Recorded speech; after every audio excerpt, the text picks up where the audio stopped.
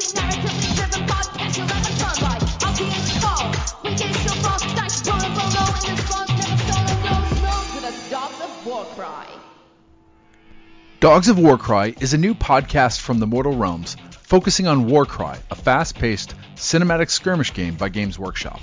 Join us for discussions on gameplay, rules, lore, painting, terrain building, campaigns, and events. My name is Eric, or Stone Monk Gamer, and answering the call with me this episode is Thrallmaster Josh. How you doing, man? Excellent, thank you.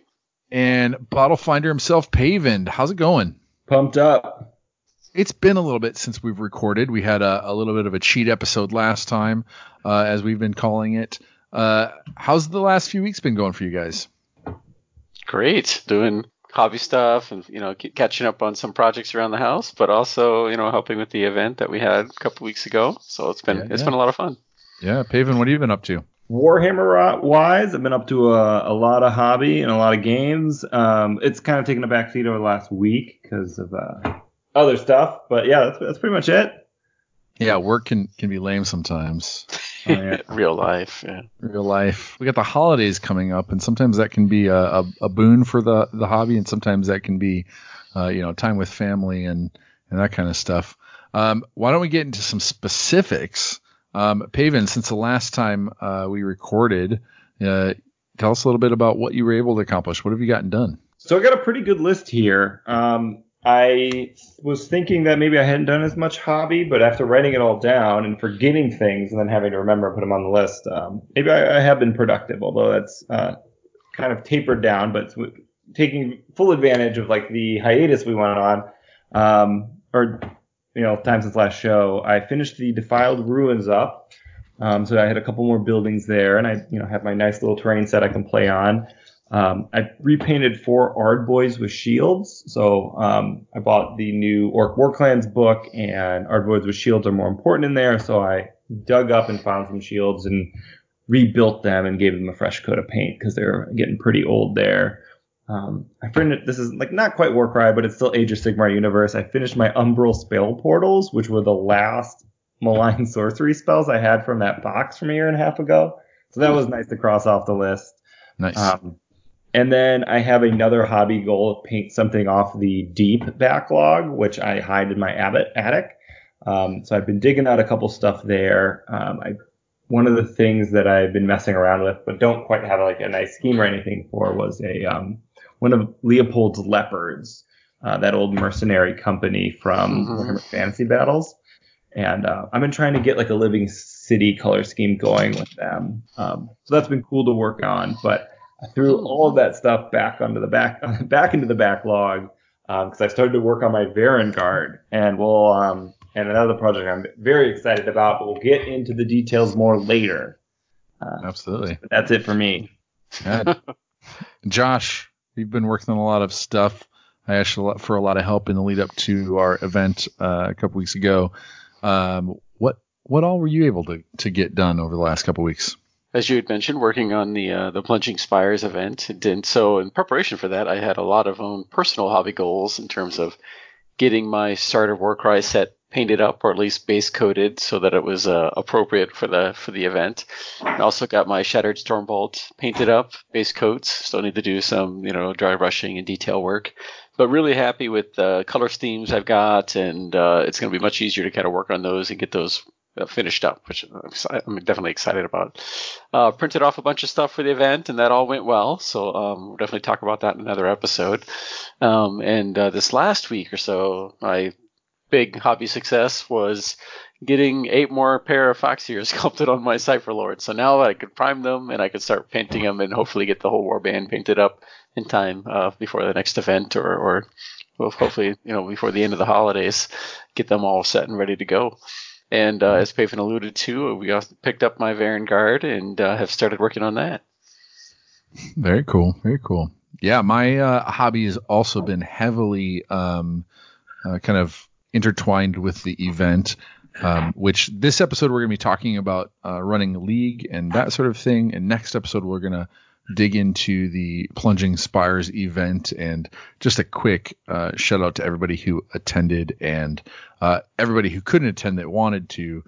We had a fantastic weekend. A lot of, I don't know, a lot of people bought in quickly for a one-day event, and I was very, very humbled and thankful for that. It made for a really fun time. But a lot of it was trying to get all of the resources that we have, whether it be, Paven, you lent your Defiled Ruins to the event, and Josh, you had kind of were finishing up a lot of your terrain in order to be used for the event, and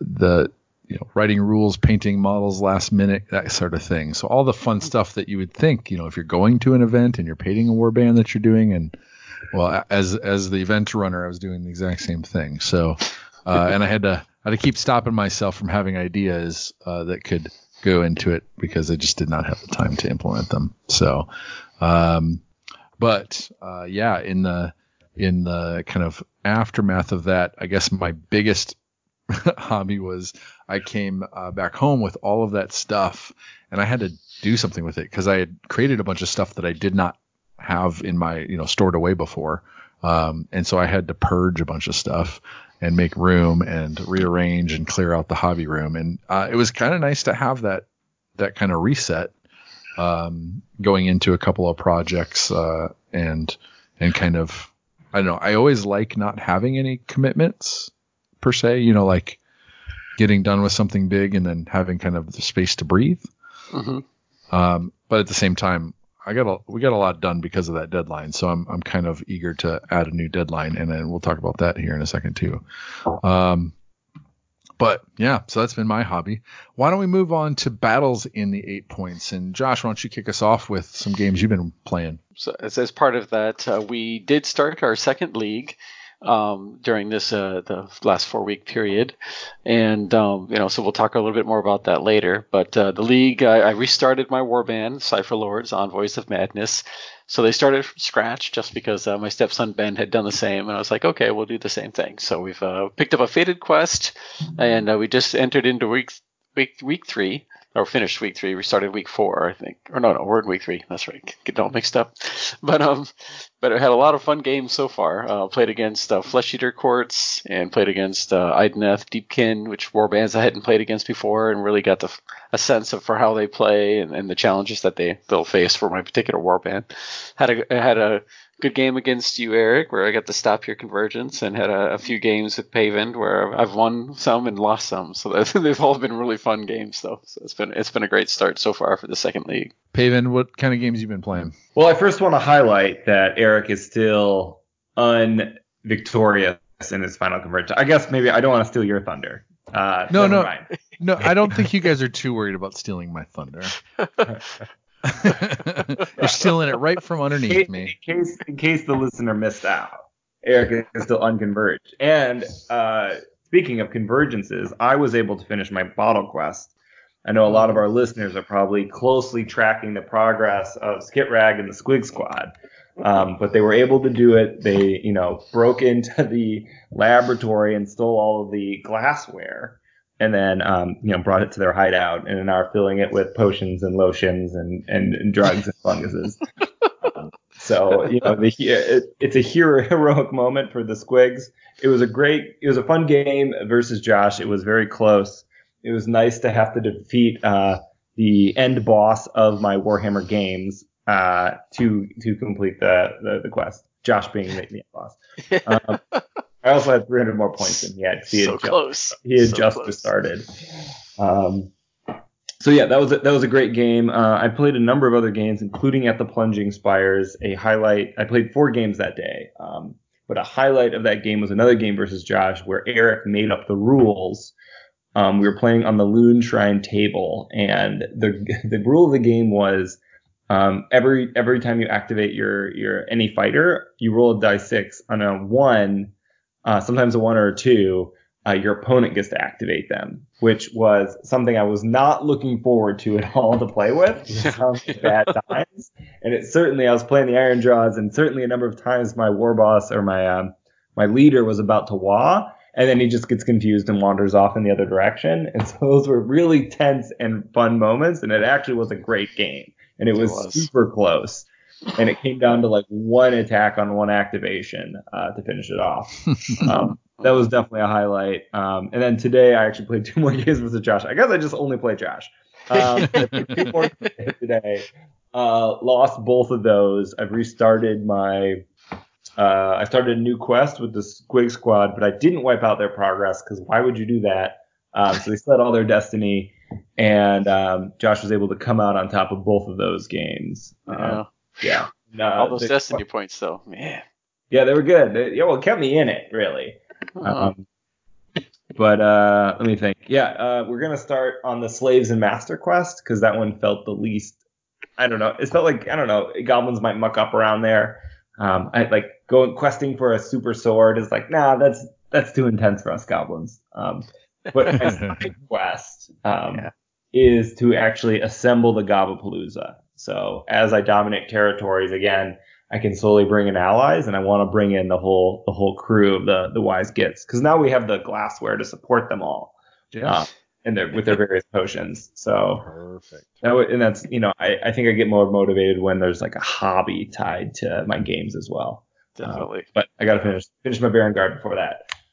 One of my favorite of the Gobapalooza is the guy who has like the cook pot. So make sure you save 1 bottle for some good barbecue sauce or something. Yeah, the brew pit's great. I mean, they're all great. They're actually my favorite sculpts of that release that I don't have them yet. Oh man. I don't know. Excellent. Better remedy that.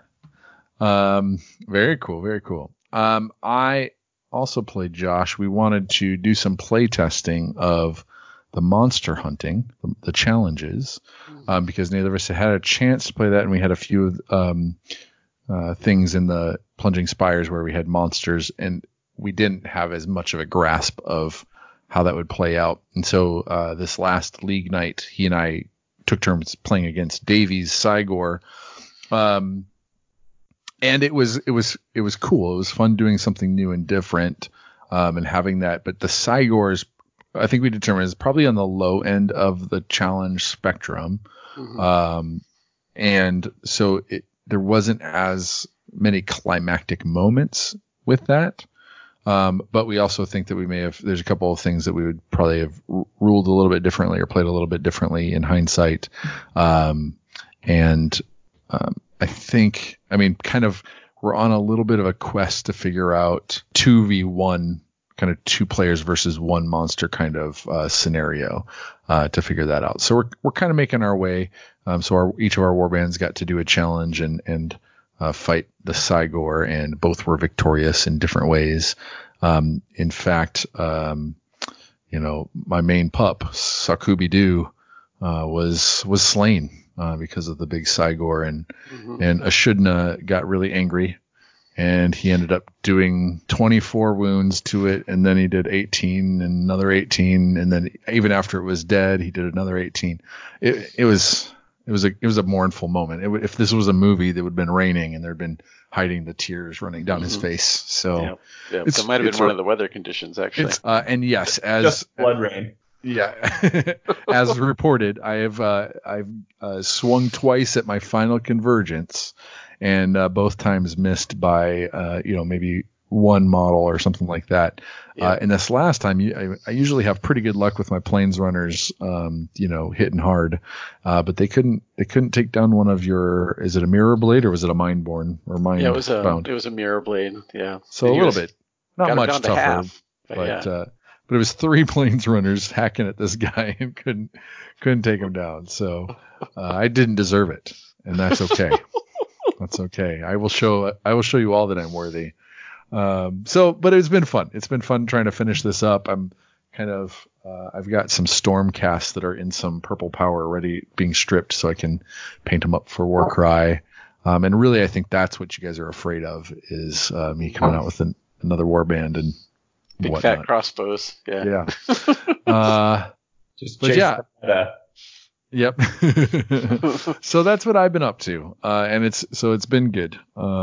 Playing some games and starting the league again, and looking forward to kind of those regular game nights each week. So we'll see what happens as we get more games in. All right.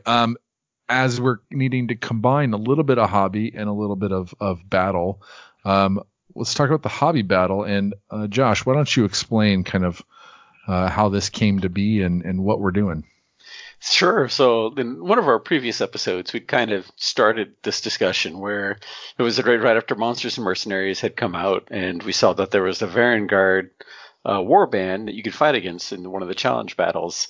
And it kind of started a discussion amongst the three of us. And I was like, oh, we could get a Varangard box and split it up. Each person could have a Varangard. It'd be a great start for this, and then we could paint it with a different theme and have our own, warband challenge battles. And so that idea kind of hung around for a while. And then, I don't know, was it 3-4 weeks ago, we decided to do it, to go ahead and get the Varangard box, split up the models. We each have one Varangard to work on. And Eric started working on his right away for the Plunging Spires event. But as a side to that, Vint, our local Warhammer rep, store runner, he said, well, why don't you guys have a friendly painting competition for it? And so we had a little discussion. We decided, well, that could be a lot of fun. We got the Varangard. It'd be good motivation to get us all to paint it up. And that's kind of started the hobby battle here. Yeah, so we are going to be getting started on working on that over this next week. We've already started, but we're going to try and finish up by our next episode. We'll be all done, and we'll have put them somewhere for everybody to take a look at. Do some judging on. We'll have to figure that out. Yeah, but we're going to put them somewhere likely on the internet where you could look at them. Yeah. Not just somewhere in somebody's house. Mortal Realms page. In an art gallery. Twitter. Yeah, in the art gallery. Yes, indeed. So we'll get them somewhere where we can share them online and people can vote on them. And, you can vote for your favorite podcast host. Model. And... and hopefully they'll be blinded. They'll all be blinded. And we'll just hoping with that we'll inspire and with the new Slaves to Darkness stuff coming out, which we'll talk about in a minute. We'll get these war bands up for challenges for our local group and inspire some of you to paint up your own. So all right, let's jump into the news. The first bit of news, Adepticon events have been posted, and if you had a keen eye, there are 2 Gibbering Dome events happening on the Thursday and the Friday of Adepticon, and I apologize I don't have those dates in front of me. That Thursday, one of those Gibbering Dome events is going to be a Warcry event, and it's going to be put on by us. Yeah, our buddy Paul, who's been on the show and from the Mortal Realms crew, is doing the Friday Narrative AOS event. It's a 1-day event. It's usually 1,000 points, but you can go check that out. And then we're on the Thursday before that doing a Warcry event, probably 1,000 points. You can go and check that out. We've got space for 24 players, and we're still figuring out what we're going to do for that. We kind of know the space we're going to be in, some of the story we're going to tell. The registration opens December 8th. So if you're coming to Adepticon in Schaumburg, Illinois, and are interested in playing some narrative Warcry with us, then come and check that out. Go register, get on the list, and we look forward to seeing you there. And then shout out to us. Let us know that you're coming or that you've registered, so that we can kind of start looking for the faces and people that we know we'll get to see. So that's for that. Do you guys want to hit the next section? We have a couple of corrections to make from our previous episode where we talked about the rules. One, I want to personally apologize to all of our listeners and the greater Warcry community, because I was pretty active in my reading of the Gloomspite gets quad ability, and my certainty certainly came through in the podcast. And so the controversy is on the Gloomspite gets quad, which works like Rampage, except you get to add the value of the dice to the damage of hits and critical hits. And what hits and critical hits mean is kind of up for debate. I did a bunch more research after we got some fan responses from the episode, and it's still, I think, unclear. There is a controversy of whether you add that once or for every hit. After reading it all and reading many rules, I've just decided to. I I agree that it's unclear, and I think I first thought that it was very clear, but I agree that it's unclear. And I've decided to play it in a way that was less OP for me. And so only adding that dice once, I feel like it was very, very, very strong when you added that for every attack dice. And for kind of part of my ruling or my reading of the rules was like for other abilities where it will say each, and that each means maybe every hit. Well, if it doesn't say each, it doesn't mean that. I would still love further clarity because it still seems like people are fighting on the internet about it, and I certainly was confused. Yeah, my bad on that one, guys. This is like a narrative podcast anyway. Well, no, I think you touched on it. There's a lot of debate even now, and it wasn't clarified in the facts, so it's so it's still kind of up in the air. But we're doing what we can to figure it out as we go along as a community, right? So absolutely.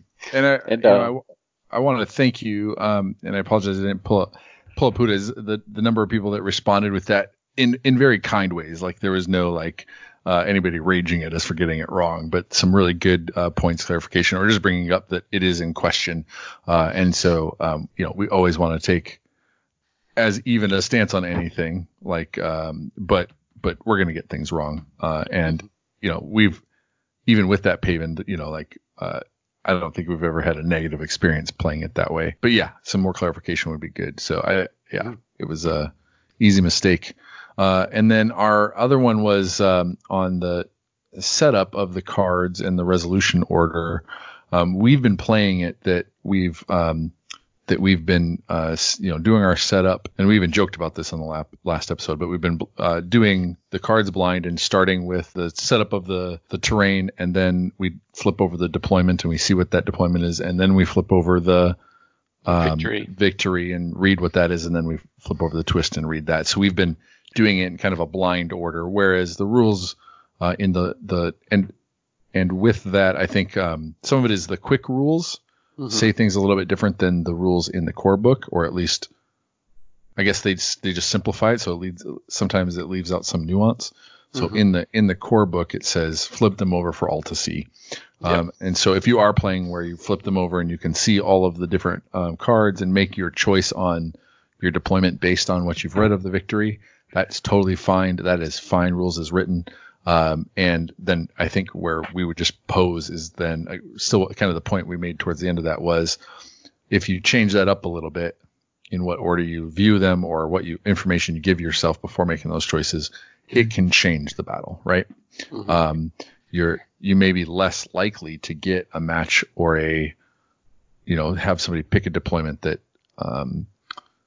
so favors them that when you do it blind, that you maybe just keep it a little more random and it's a little bit more casual that way. But as written, to be able to flip them all over, take a look at them, and make your decisions based on that is totally fine.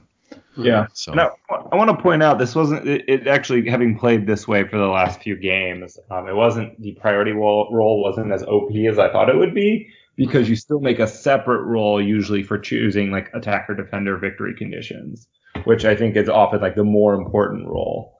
Yeah, sure.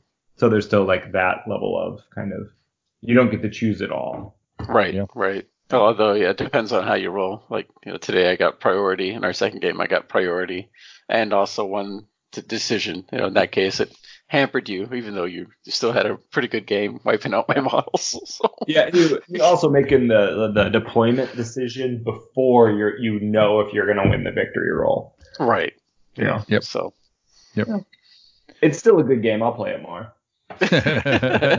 Maybe talk about it on a podcast. All right. That's a bit much. Now that we've flagellated ourselves on the rules that we got wrong, and we will try and do that anytime we get them wrong. So please let us know. You can shoot us email at dogsofwarcry@gmail.com or touch base with us on Twitter at Dogs of Warcry, and let us know if you think we've got something wrong or have a different idea on something, and we'll be happy to research it ourselves and kind of clarify them on future episodes. So please help us out. Keep us honest. Now let's talk about the juicy stuff. Paven, what of the new releases do you want to talk about first? Oh boy. So something we're still waiting for is Tome of Champions. And I believe is it Tome of Champions 2019? Do we for certain? Yeah. So that's, I think, very likely going to be the annual book supporting the game, much like the General's Handbook and Chapter Approved are for Age of Sigmar and Warhammer 40K. And we don't know what's going to be in there. And we're all the community, myself, I'm very excited. I think we have a leaked release date for December 14th, so not too far into the future, and I'm really interested in digging in there. I guess that's all I got to say about it. Well, and we had talked about that on the cover, what we thought that might be on the cover. Well, we found out that cover monster with the horns is actually an Ogreoid Myrmidon. So one of the new monsters or allies, I think it is, that they talk about in the one of the community articles is a new Ogreoid. The first one was an Ogreoid Thaumaturge in the Silver Tower box game. Mm-hmm. And this is a more fighter version of the Ogreoid. So that's really cool. Kind of a replacement Minotaur or updated Minotaur from the Tzeentchian discipleship kind of thing. And so that was really cool to see that cover monster or face be an actual kind of monster, which could be a very heavily featured monster. And one of the things they said about that was a new leader for your warband. And so I'm some debate on whether or not that's kind of just marketing speak in there, or if that's a rules update or something that's going to change where an ally could become, or if there's going to be more universal leader alternatives for warbands. So that's kind of an interesting. Josh, was there another monster that you took a fancy to from that preview? Indeed. It was blew my mind when they released these spoiler alerts. And the fun thing was, it was before Blood and Glory. I happened to be on Facebook, and there was this teaser video. They came out accidentally one day early. It must have been up for like 5 minutes, because I managed to snap some pictures and it was gone. So I was able to see them first and shared them. And people actually, thankfully, I took some pictures, or else nobody would have believed me. But one of the other monsters is this Mindsealer Sphyrax, which is really cool. It's got 2 different faces, and it's supposed to have some mind control abilities. And again, it's unclear if it's a monster or an ally, but it has a fairly large base, so it's probably closer to a monster. But that one and the Ogreoid Myrmidon were both alluded to after Blood and Glory, stated to be joining the Fomoroid Crusher in 2020. So sometime next year, we'll get to see these models and get them on our tables. How funny would it be if the challenge scenario for the Mindsealer Sphyrax wasn't actually a combat board where you had to, but instead you had to answer riddles and tongue twisters. I love it. Yeah, that would be great. And that's how you got it on your team. Because you had to respect you, or you had to give it catnip. Yeah, right. Yeah. But yeah, that's pretty cool. And then on top of that, we got to see the new models for the Spire Tyrants, and we had seen kind of one of them or 2 of them up close, and then we got to see all of them. What was your guys' kind of first impressions of the new Spire Tyrant models? Well, the first thing I want to say is that if all these new monsters are chaos only, I think that's going to get me to fall to chaos more than anything else. Like the road to damnation is paved with really dope miniatures. Well put. But Spire Tyrants got a cool aesthetic. Definitely been hitting the gym. Got a lot of beefy dudes and dudettes. My favorite is certainly the leader, who's a Beastigore, who's got a really, really dope 2-handed mace and I guess a pair of shackles in his hands too. And they're definitely a cool kind of throwback aesthetic to the old Chaos Marauders from, that are still in Age of Sigmar, but definitely that traditional leather, black armor, gold trim, and fierce weapons kind of deal. So yeah, Spire Tyrants are cool. Yeah, what do you think, Josh? Yeah, no, I echo a lot of what Paven said there, and it was really exciting to kind of see them add a Beastman to a warband, because right now you can just use one as an ally. So that was a neat twist to see, again, more races being introduced to the warbands that we can get. And I love the kind of Paven had the older Chaos look that they've got, and in the new Varen Spire article that came up this last Friday, they had a little blurb that also mentioned them, just saying, yeah, the Spire Tyrants, bask in the glory of Archaon and everybody else in the arenas, and now they're going out to fight some warbands for fun. So it was kind of fun to have them throw that tidbit in there, because the Spire Tyrants aren't out yet. They get a little bit more flavor on their background, but yeah. I think they'll be a fun warband to see on the table.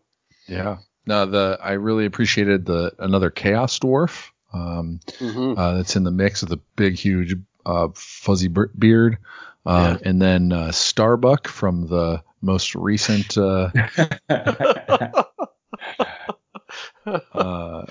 episode of what is it called? Battlestar Galactica. Battlestar Galactica, yeah. Definitely not the most recent reference you can make, but yeah. Right. I did see some people, making correlations between.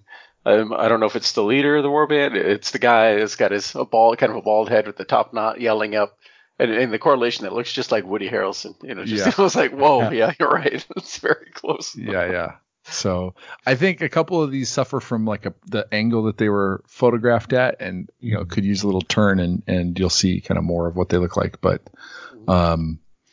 yeah, I was expecting the first guy we saw. I actually thought that was going to be one of the kind of lower level fighters, but for him to be, so I think I was expecting maybe a higher end. But that Bestigor, like you said, is a pretty ballin'. Kind of leader type or champion type. So there's definitely some flavor here. No, they're pretty cool. And that kind of rounds out reveals that we got to see over the last few months. Why don't we go ahead and take a break? And when we come back, we'll dive into our main topic about starting leagues, our experience with the leagues, and what's coming next. Thanks again for subscribing to Dogs of Warcry. We hope that our love for the Age of Sigmar setting comes through in all of our podcasts that you listen to. Whether it's the Mortal Realms story phase, our Underworlds podcast, What the Hex, or this little gem. If so, consider dropping a tip over at themortalrealms.com/Patreon. Thanks.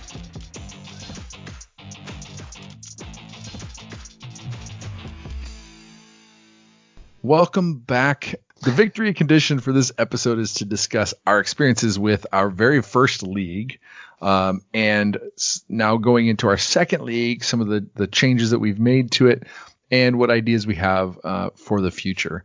To start off with, though, I wanted to talk. We want this to be an encouraging thing for anybody listening who's thinking about starting a league, and one of the big kind of components of Warcry is this league play, is this, having people start a campaign. What were some of your guys' thoughts when we got the book and it was all of these different quests and this idea of individual questing in a group? Josh, what were some of your first thoughts, I guess, new idea? Mm-hmm. I thought it was a really nice touch, because other campaigns or other sorts of skirmish-based games that I played, it can suffer from not being able to meet up with the right person to continue, your particular mission or your goal. Or if you're playing a map-based campaign, you've got to fight against certain opponents, and sometimes it's the same person over and over and over again. And so I think this was a unique way to solve that, where you could play the same person or a variety of people, but your quests were different. So your goals and your objectives progress differently. And as we've discussed before, I really love the narrative touch of convergences, and that, how it relates to your story and what you get along the way. Your leader grows with artifacts and command traits. And so I thought a league, obviously the narrative league, is the best way to take advantage of that, as well as, play against a lot of really nice people in a wide variety of different warbands. Definitely enjoyed it. Paven, had you played in many, campaigns with Age of Sigmar or other systems? You talked before about, playing some Warmahordes or, some other things. How was this system different from, playing kind of out of the gate? How was it different from ways you've experienced it in the past? Oh, it's an interesting question, Eric. So one system that they think about is I played in I think I mentioned this before, I got my butt kicked in the Fire Scar Plateau when I just got back in Age of Sigmar, just up and down that whole thing. And that felt kind of very snowbally. And Mm-hmm. but it was a super fun league. It was great. I was like, I rebased all of my orcs and goblins from fantasy during that league. So that was a great project. This league, I mean, the quest put a very interesting spin. It's like everybody has their own thing to do, and there's not, like, usually in campaigns, there's like an obvious winner that gets out ahead, and then everybody else loses. But with the quest system, everybody can like win in their own mind and like achieve their own goals, but also have like everybody can be progressing at the same time. Like unless you're at a convergence, everybody moves along the tracker, win or loss. And so that's like I think that's a very positive experience to build into a system. One of the things that as we started playing it, realized that there's a lot of rewards for just playing, and not just like participation trophies, but things to accomplish, things to try for, and ways to kind of stretch the kind of games you play, by playing against different opponents, by playing against in different scenarios, and obviously the battle cards help a lot with that. But it is definitely really interesting that it gave you this personal goal or something for your warband to accomplish, while other warbands are trying to accomplish other things, which is very themely. Like, instead of everyone trying to accomplish the same thing and only one person gets it, everyone has a chance at their own kind of legend, right? Growing their name. Some of the reasons, when starting the league, obviously we'd all kind of were interested in playing this game and trying to figure out ways to get together and play. And pretty quickly after, or as Warcry was coming out, our local Warhammer store manager, Vint, had talked to me about getting a league started. Now, I had never run a league before. Since starting the Mortal Realms podcasts and, doing a number of things, we've talked about, having done some local, some things to try and encourage and support local play, but also being pretty busy with family and work. Sometimes it's been easier to focus outside of, to the online community. But this really felt like an opportunity to, I guess, do something different and work locally. And I think probably the number one, aside from, I guess, number one was obviously when you've got a game you're excited for, you want to play it. And so one really big reason to jump into doing a league was to try and find more people that wanted to play this, so I'd have more opponents. So there's some that personal, like, selfish reasons. But then in general, I think the biggest reason was to just start building more community locally around, using this new game as kind of that excitement generated from a new game, all the marketing that the Games Workshop was doing to promote the Warcry, the kind of that initial, I guess anything new generates quite a bit of interest from the overall player base.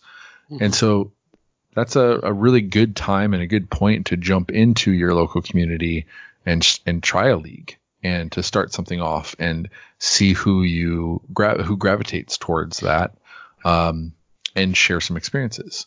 And so I thought initially it was really cool for Vint, of all the stores in our area. Vint was probably the most, and some of that's his job, but all stores could benefit from having leagues running. But it was kind of on him to say, hey, I need to do this, and who can help me? And so that was kind of the impetus of it, was first being asked by a store, and then wanting to build community locally. So, Pavind, what were some of the benefits that you guys felt brought to either our store or our community from having a league? Well, it was the friends I made along the way. That old gem. Yeah. In all seriousness, it was a great entry point for, I think, a few people into the community.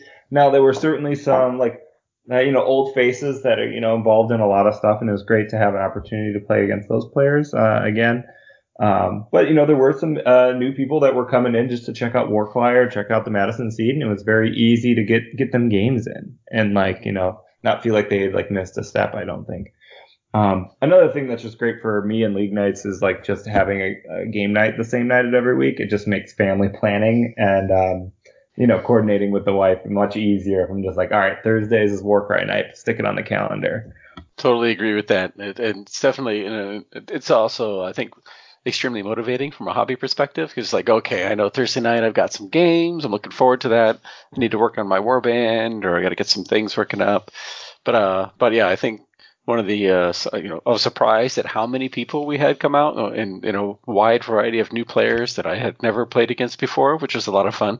And getting a chance to play against like you and Paven, who I hadn't played games against in a long time, was a blast. Yeah, and kind of getting a new setting and picking up old hobby grudges and then continuing those rivalries and then developing new ones and developing stories. It's been a lot of fun.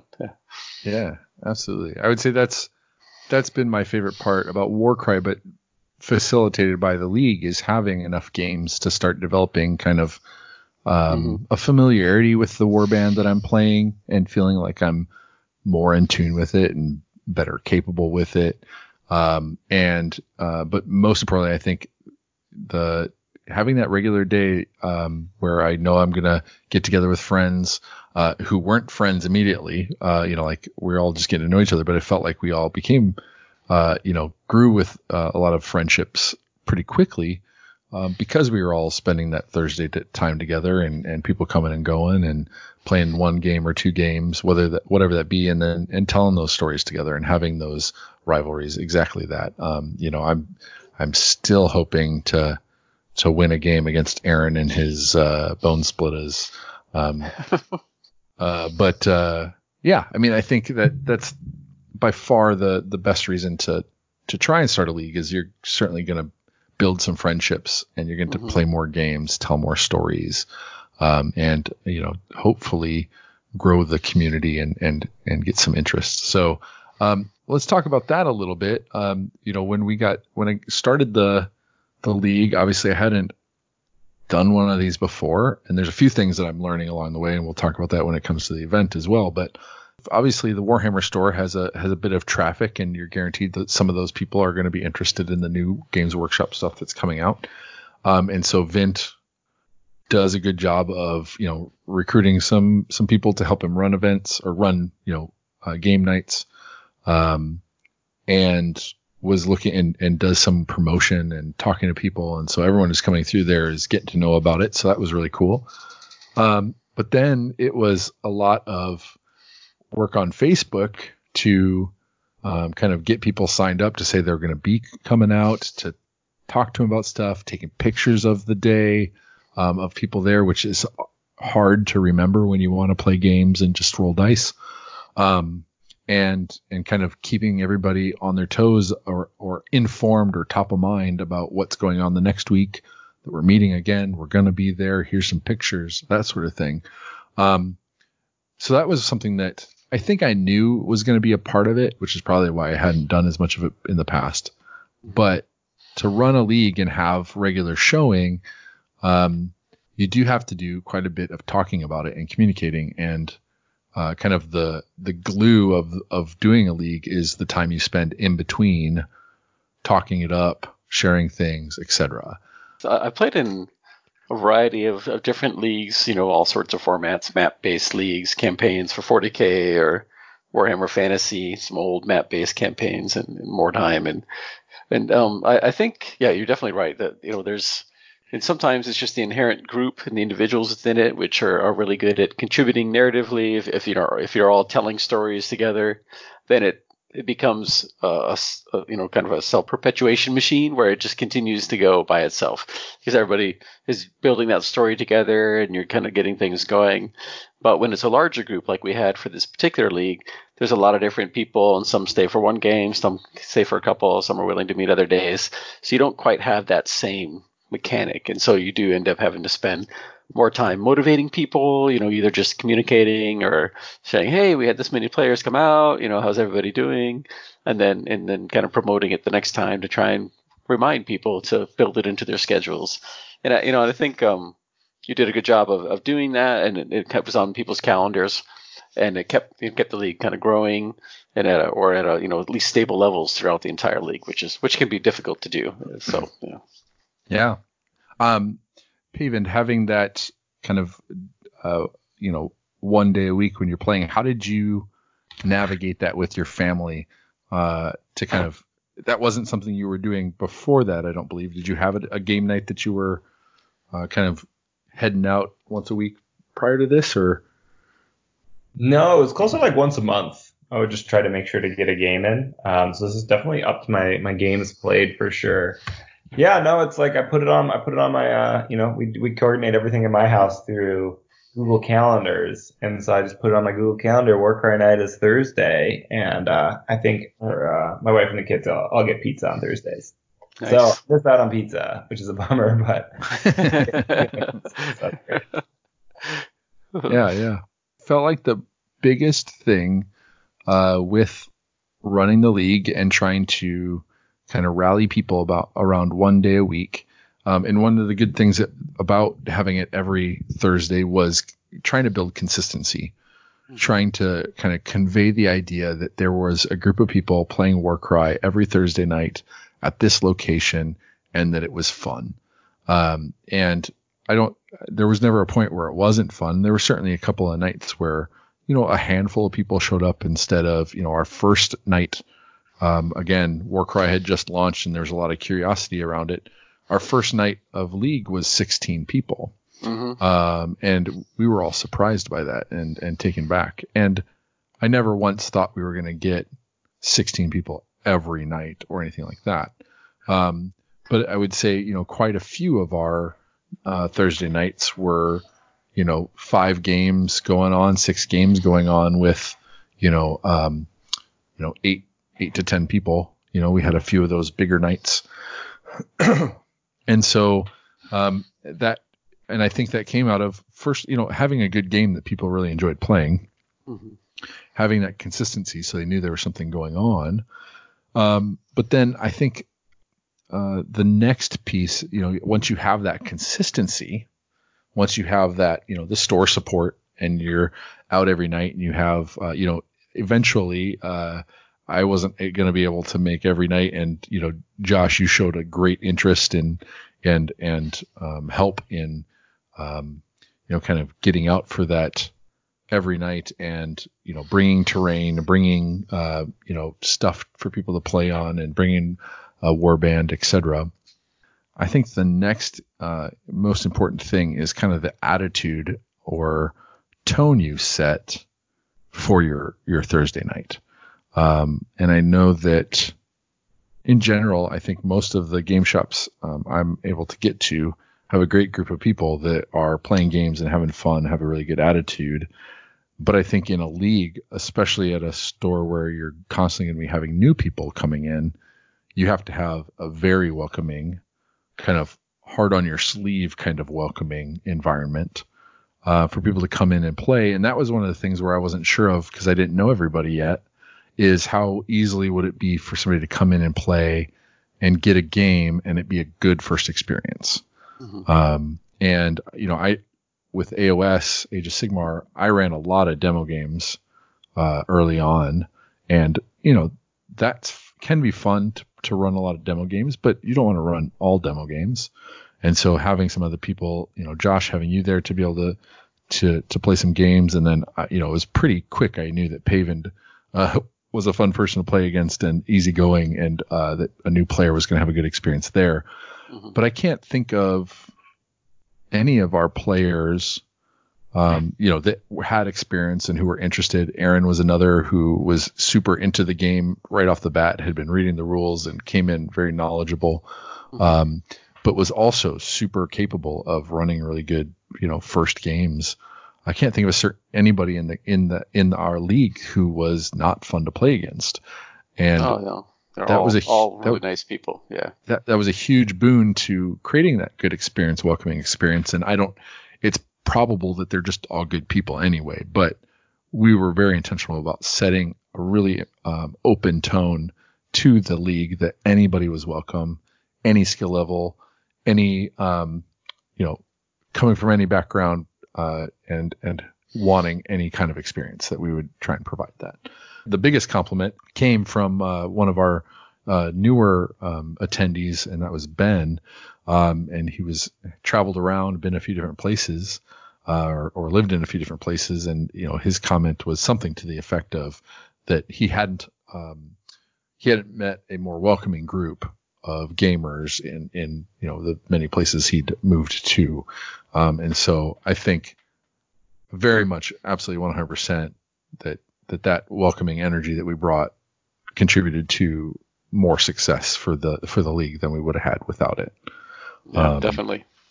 Pavind, how did you change for the event? Like, the event inspired you to not be a real jerk and instead be a nice guy to the new players and other people. What was it about the league that inspired you to turn over that new leaf? The fear of being shamed on a podcast, probably. No, I'm just kidding. No, I knew right away that you were going to be down because we'd played some games at some of our game nights and stuff like that, and you were highly narrative and driven to have good games and not wins necessarily. So, Pavind, was there anything that you were doing to make sure that kind of contributing to that environment? I mean, I was just trying to make sure not to get too competitive, especially with new players and new games. Like, really try not to you make sure I'm keeping my eye on the ball with if you lose, you still have a good time, and don't just try to ultra focus on the rules. Except when I play Josh, then it's all about winning. But one thing that I didn't do, but I certainly think about now is if it's somebody's first game of Warcry, or they're just coming fresh to the league, is not bringing my super squad to that game. It just didn't. The couple times it happened, it just didn't feel that great. And so right now I always pack 2 warbands that I'm interested in playing. And then so I always have a warband that I can play at 1,000 points in advance, but it doesn't feel like I'm bringing the whole heat of the Squig squad to them. Yeah, that's definitely. Yeah, I think some of the other things I thought we did well is we tried to set one day where everybody could get together and motivate people to come and play that night, but we also said we understand people have a busy life. If you can't make Thursday night, then we created a Facebook Messenger group with everybody in it so that you could coordinate, share information on, your sheets and, how many glory points you had, etc. But also to coordinate, hey, I couldn't make it on, Thursday. Can somebody play Saturday or Sunday or whatnot? So people could still get their games in, still progress their quests. And those who were super excited, like I was when I wanted to keep playing games, I could go and say, yeah, I'd be happy to come and help you get your game in. And I think that flexibility is really important because we know, some people can't make that night, and that's why, but having that flexibility encouraged a lot of people. And I think just being open, like Pavind was saying, be flexible with your lists and, having fun while you're playing and not just trying to win because you're advancing in your quest regardless. I think that is critical to encouraging people to have a more casual environment.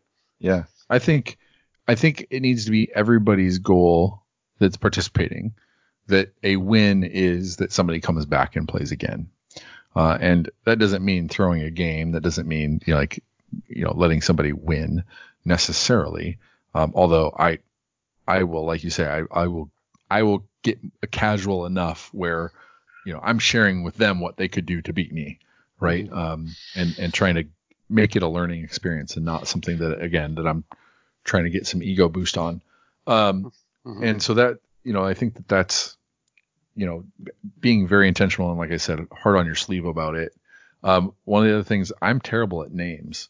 And so I made a point of learning everybody's name so that I could call them by their name and recognize them. And that actually helped me, get to know them, think about them outside of that time. And I think even in our messenger chat, I think somebody came up with, changing each other's actual names or Facebook names to their warband names.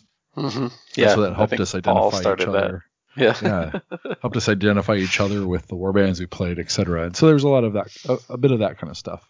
Some of the things that, were, like you said, we had 16 people sign up for the league, and we had a few people that didn't show up, played one game and didn't come out more after that. We had some other people kind of pop in for one game here or there partway through. And I think we ended up, after about, we did start seeing a drop off after the first conversion. We had 100% of our players get through. Well, 100%, that seems weird. 100% get through the second game. And then the first convergence, we had 63% play their first convergence or win their first convergence and move on. And so that was interesting. Obviously, it's some sort of challenge, but I think it was just super interesting to kind of see where, as you get down, we played 8 weeks, and there's generally, 10, 11 battles in a roster, in a quest. And within that first 8 weeks, depending on how many people how often they could play, etc., most people were able to get their, through their first 5 or kind of halfway through their quest. And that was, kind of, some people, obviously, if you don't get through your convergence on the first time, you play again, or you might, hit that spot and you might play a different game or help somebody with their convergence, so you're not playing your own, etc. So I didn't record the number of games everybody played, but getting about halfway through their quest, about half of the people got through half the quest or got beyond half the quest. So, that was an interesting kind of thing to see and how people got through it. Some interesting things when people came into the league. We had 75% of the players picking a new warband and doing something new to get started. And about half of the warbands were chaos warbands. And so that was also interesting in terms of what people's choices were. And one of the things, obviously, I think helped a lot with the league was having those non-chaos warbands to choose from to let people get in and play something they may have already had. But even then still saw, a lot of new warbands formed out of that. And then, there's just a ton of new friends that we have. People, I would say half of the people that came out and played, I had never met before. Mm-hmm. And so it's just cool getting to meet that other side of our community that, is probably playing the game in some other store in their garage or doing something like that. But now they're out here with us and some of them are coming to events and we're doing more things together. We're playing with them outside of our Thursday nights, etc. Let's move on then to talk about kind of the mechanics of running a league. The core rule book has, the guidelines for running individual quests for everybody kind of taking up their own mantle and moving forward with it. But it doesn't give a lot of guidance and to kind of putting structure around that for a league. And the GW does provide these league boxes that you can get through your local friendly game store to run a league in those in their store. So the store can order that, and it has some things. It has a gold, silver, and bronze medal. It has some acrylic game pieces. In the first box, it was the objective tokens. In this latest box, it is wound tokens. And so it has some things like that. In the latest one, it also has some cards. So it has some swag, some things to give away, and some things that could be earned. There's not a lot of rules for how you kind of keep people accountable, how you kind of keep them in it, or how you connect everybody's the individual quests that they're playing. How do you bring those together and make it feel like there is a connective tissue for the group? And so without that, we're kind of looking for it and trying to answer that question. What do we do with this? And there were some mechanics of the game, things like that, where we weren't sure how those were going to play out because we hadn't played that many games, etc. Josh, what was one of the, do you remember what one of the bigger kind of rules or mechanics that you thought we needed to put in place to make league play or campaign play fun for everybody? Just based on experiences from running, our Necromunda leagues or Mordheim, and do we put caps on how many games you play per week? Because will a warband advance more quickly, and the number of artifacts and command traits, and does that become overwhelming or too powerful? And we also talked about the terrain, what the terrain rules were, because they were fairly vague, and they clarified that a bit in the FAQ, which helped. But at the time, it was, can we shoot through these grates? If you do you get cover? How does that work? So you get line of sight. Could you use spells? So there was, some of those things we weren't sure if we should put some rules in place for the terrain features, or just wait and see if it actually became an issue or not, because we didn't have a lot of ranged attacks to begin with. So those are a few that I can think of that stuck in my mind. So let's break those down a little bit. Let's talk about let's get the one about shooting or hitting through grates. How much did you get people asking about that or complaining about that? Yeah, I never heard anybody ask. Well, no, there were a couple of people who had asked, can you do that? And we just said, yes, you can. And at that time, you didn't have a cover save. Although I think most people kind of included that just because in other skirmish type games, you would get cover. I think, the question came up more often is, if you're within an inch of that, can you attack through it? And then there was a lot of debate on the internet. Oh yeah, you could use spears, but not a sword. Well, you can't separate those two in the game itself because they're not split up that way. But I don't think we had that come up. I think in most cases people attacked through a doorway if there was one there. There wasn't really a whole lot in terms of attacking through walls or grates that ever came up. So it became a non-issue, I think, in a lot of cases. And then the FAQ released the terrain clarifications, which helps, I think, solve a lot of that potential issue. Yeah. I think, the concern was how often was that going to happen, and would it, break the immersiveness of the game to be able to attack through there. And some people had an explanation for it narratively. Some people couldn't get past it narratively. In the end, we decided, overall, we decided to run most of the rules as written and very vanilla, not changing many things. But this was one where we weren't sure. We played it as is, and it didn't really come up much. We didn't have anybody feel like they're losing games or getting frustrated over it or anything like that. I just never heard about it.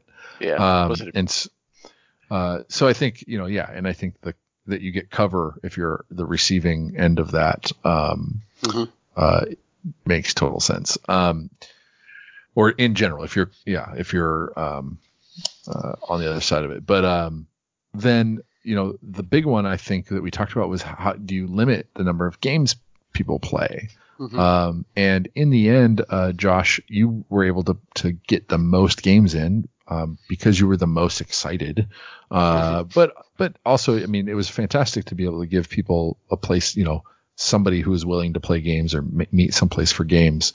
So getting in the most games, did you feel like that was as impactful on your results? I think we kind of talked about this before. I think it's a mixture of things. I think that because, it was our first league, so just because I had gotten so many games in, I was also a lot more experienced with my warband and better able to take advantage of the Destiny levels and artifacts and things that I had. So I think in some cases, as Paven touched on, it kind of felt like, oh wow, this mission is super easy for me against this particular opponent because I had a lot of points and I had a lot of Destiny levels and really good artifacts. And so I think it could come into play. I think it's probably not an issue overall because I think in general most people are going to get maybe a couple games in a week, maybe 3, but you're going to win some, you're going to lose some. And I think as long as people are staying active and all playing together, everybody will kind of evolve at the same rate. I think it becomes a little more challenging when you have new people come in, and then you have people who've been around for maybe 6 weeks playing, and their warbands are highly evolved, and you have new players coming in and they're no experience whatsoever. And I think those are the circumstances where we kind of thought about changes we could incorporate in the second league, but also I think circumstances where I started to bring a warband to help play against new players that wasn't my own, like Paven had said, just to give those people a more equal experience because it can have an impact on play. It can feel different. Paven, you also got quite a few games in.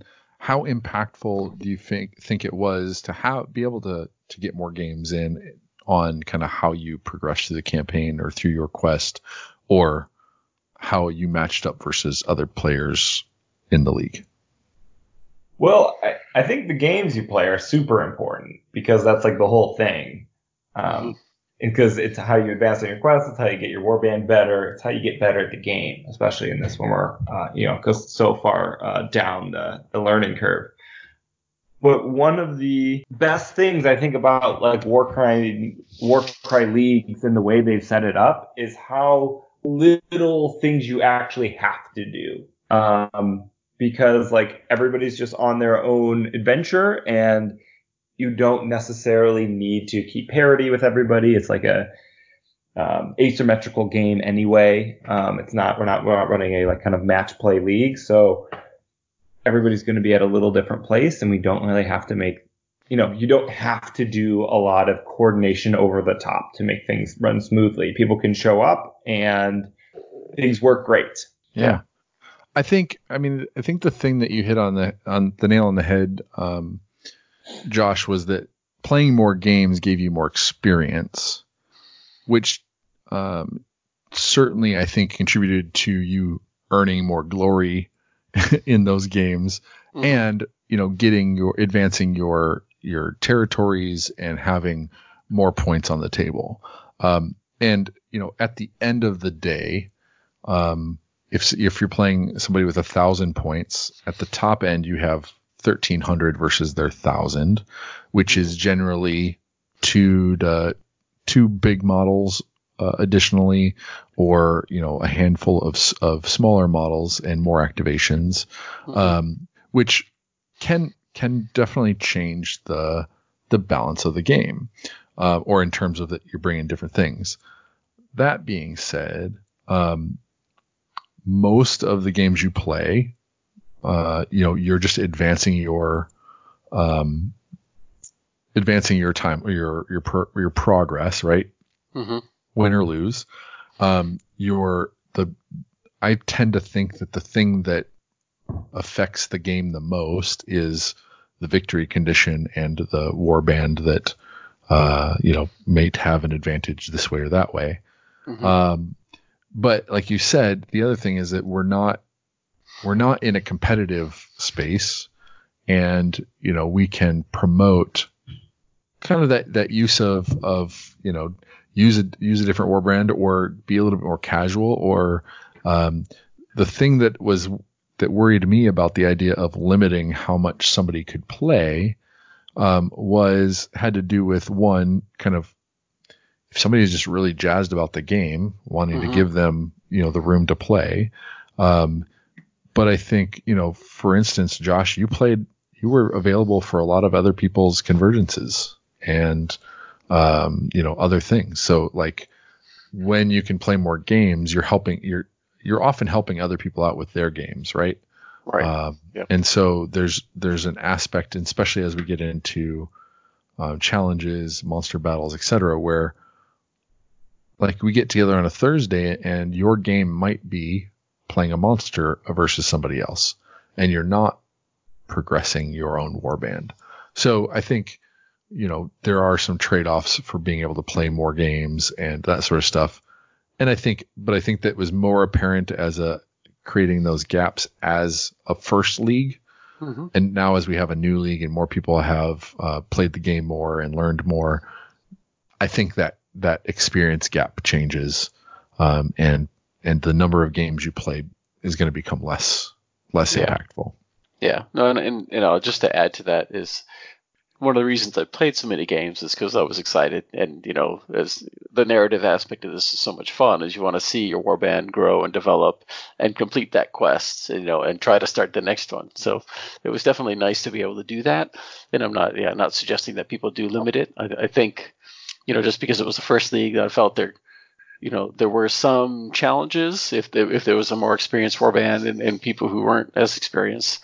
But I definitely think that we've accounted for that a little bit in the second league, and I don't think that's as the community grows, that's less of an issue, and everybody is more experienced and willing to teach new players, which is a huge benefit to allowing people to play more games. Yep. And I think there's always going to be an exception to like changing how you play for a new player. Right. Definitely. Yeah. In any game. Game. But what were some of the other mechanics that we were worried about? Obviously, we got a few.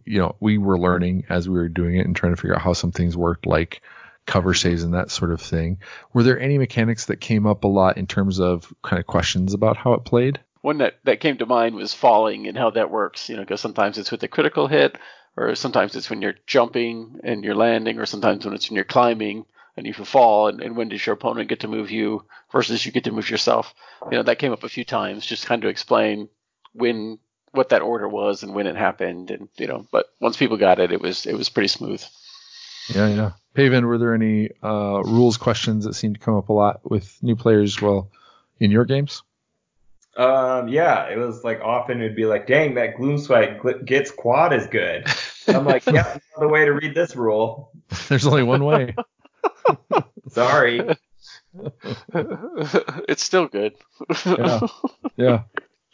I do think, with anything new, the thing that you've always got to temper a little bit is people are always going to be surprised by things.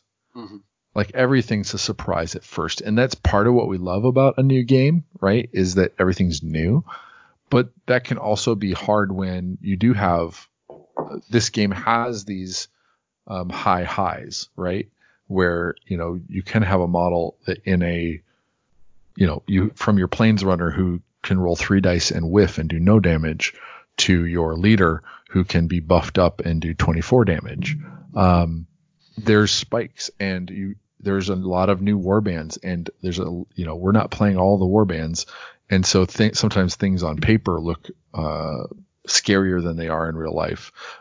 Some things on paper look less scary until you actually receive it. And, even that swing between a quad that relies on the dice number between getting a quad that's a 2 and a quad that's a 6, the impact of that is different. Right. And so I think that was probably the thing that I personally had to kind of temper in my own head, but also temper in others, is that kind of that knee-jerk reaction to want to label something broken or want to label something, overpowered, because you're seeing it in action there, but you haven't seen your own thing in action yet, right? I didn't know that if I could get a quad 6 and put that on my leader or my dogs, that giving them +3 attacks and +3 strength would just make them beasts. I didn't know how big of an impact that was going to have on games when I saw it. At first I was like, I don't know when that's going to come into play. Would I rather have a quad or a triple or whatever? So things like that so we, you don't know all your rules. You don't know all their rules. And so getting surprised by things was something that's really good to temper and kind of set some expectations on. Mm-hmm. What was the biggest surprise for you, Paven, in terms of, besides the Gloomspite quad, what was the biggest surprise for you, playing games and matching up against different warbands? Good question. Biggest surprise, like game wise. Like I never knew what anybody's warbands did, and I still mostly don't know. I guess like how important, but some of the wisdom I've gained is like how important movement and just number of activations is, and how important just getting bodies on the floor can like affect the outcome. Yeah. That's probably something that I didn't quite realize just reading the rules. I think that was definitely one of the bigger surprises I learned throughout the league, is how important, number of models and or activations could be. And specifically, certain missions, it's a huge, bonus to have more models or more activations.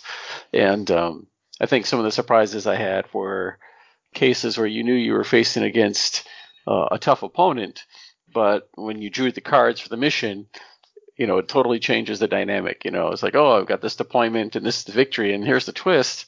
Oh, wow, this twist just helped me a whole lot. Now this opponent is less scary.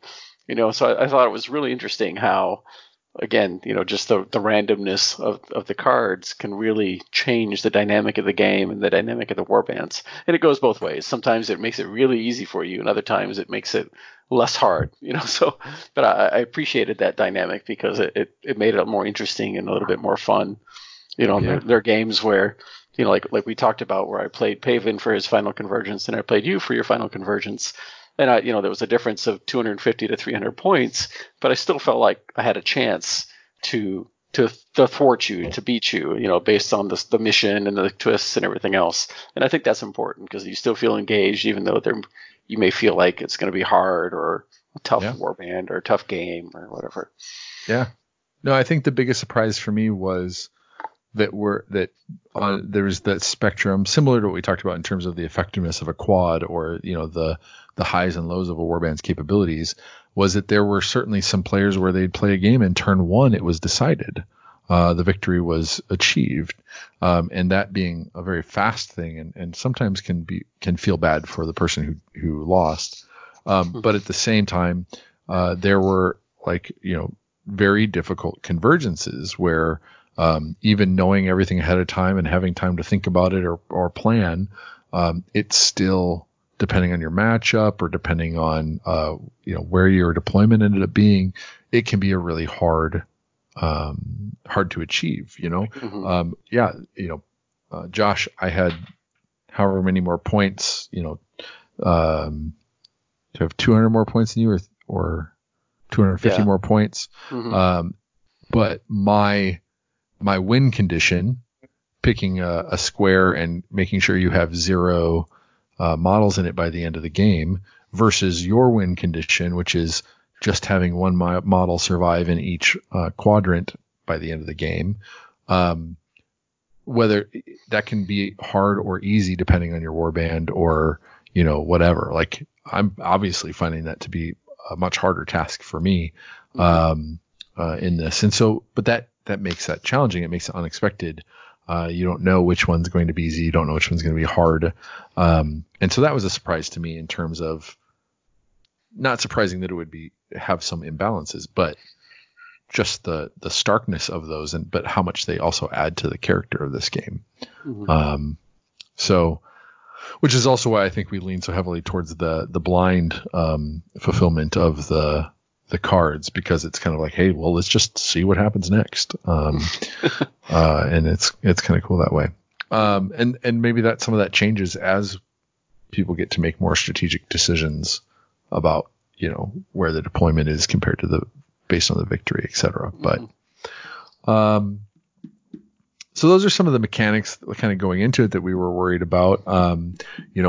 Partway through, I think one of the big ones that we were most worried about was people getting through their first convergence. And as we noted, not everybody got through their first convergence and completed that. And so that was certainly for certain warbands or certain players, getting through that their particular warband's quest first convergence was hard.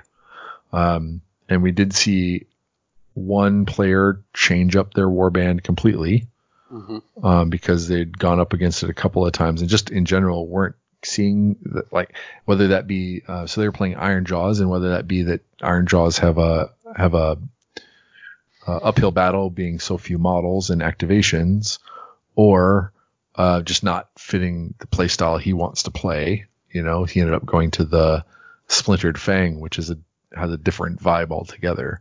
And wanting to play something else that he was more interested in.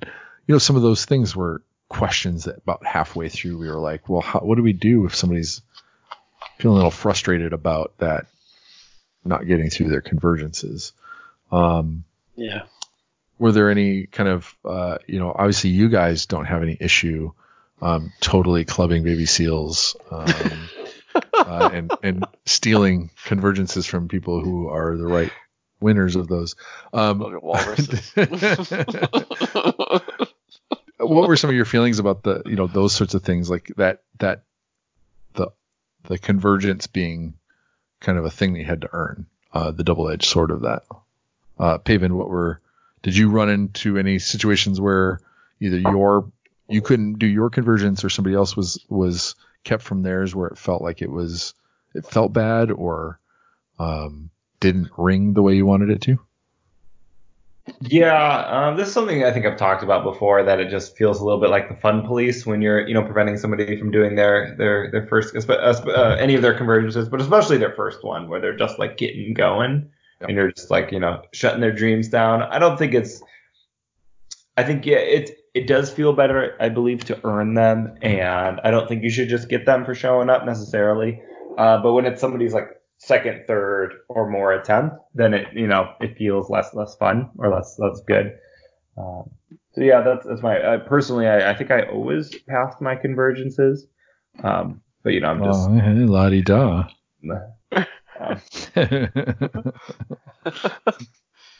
Very cool, very cool. Yeah.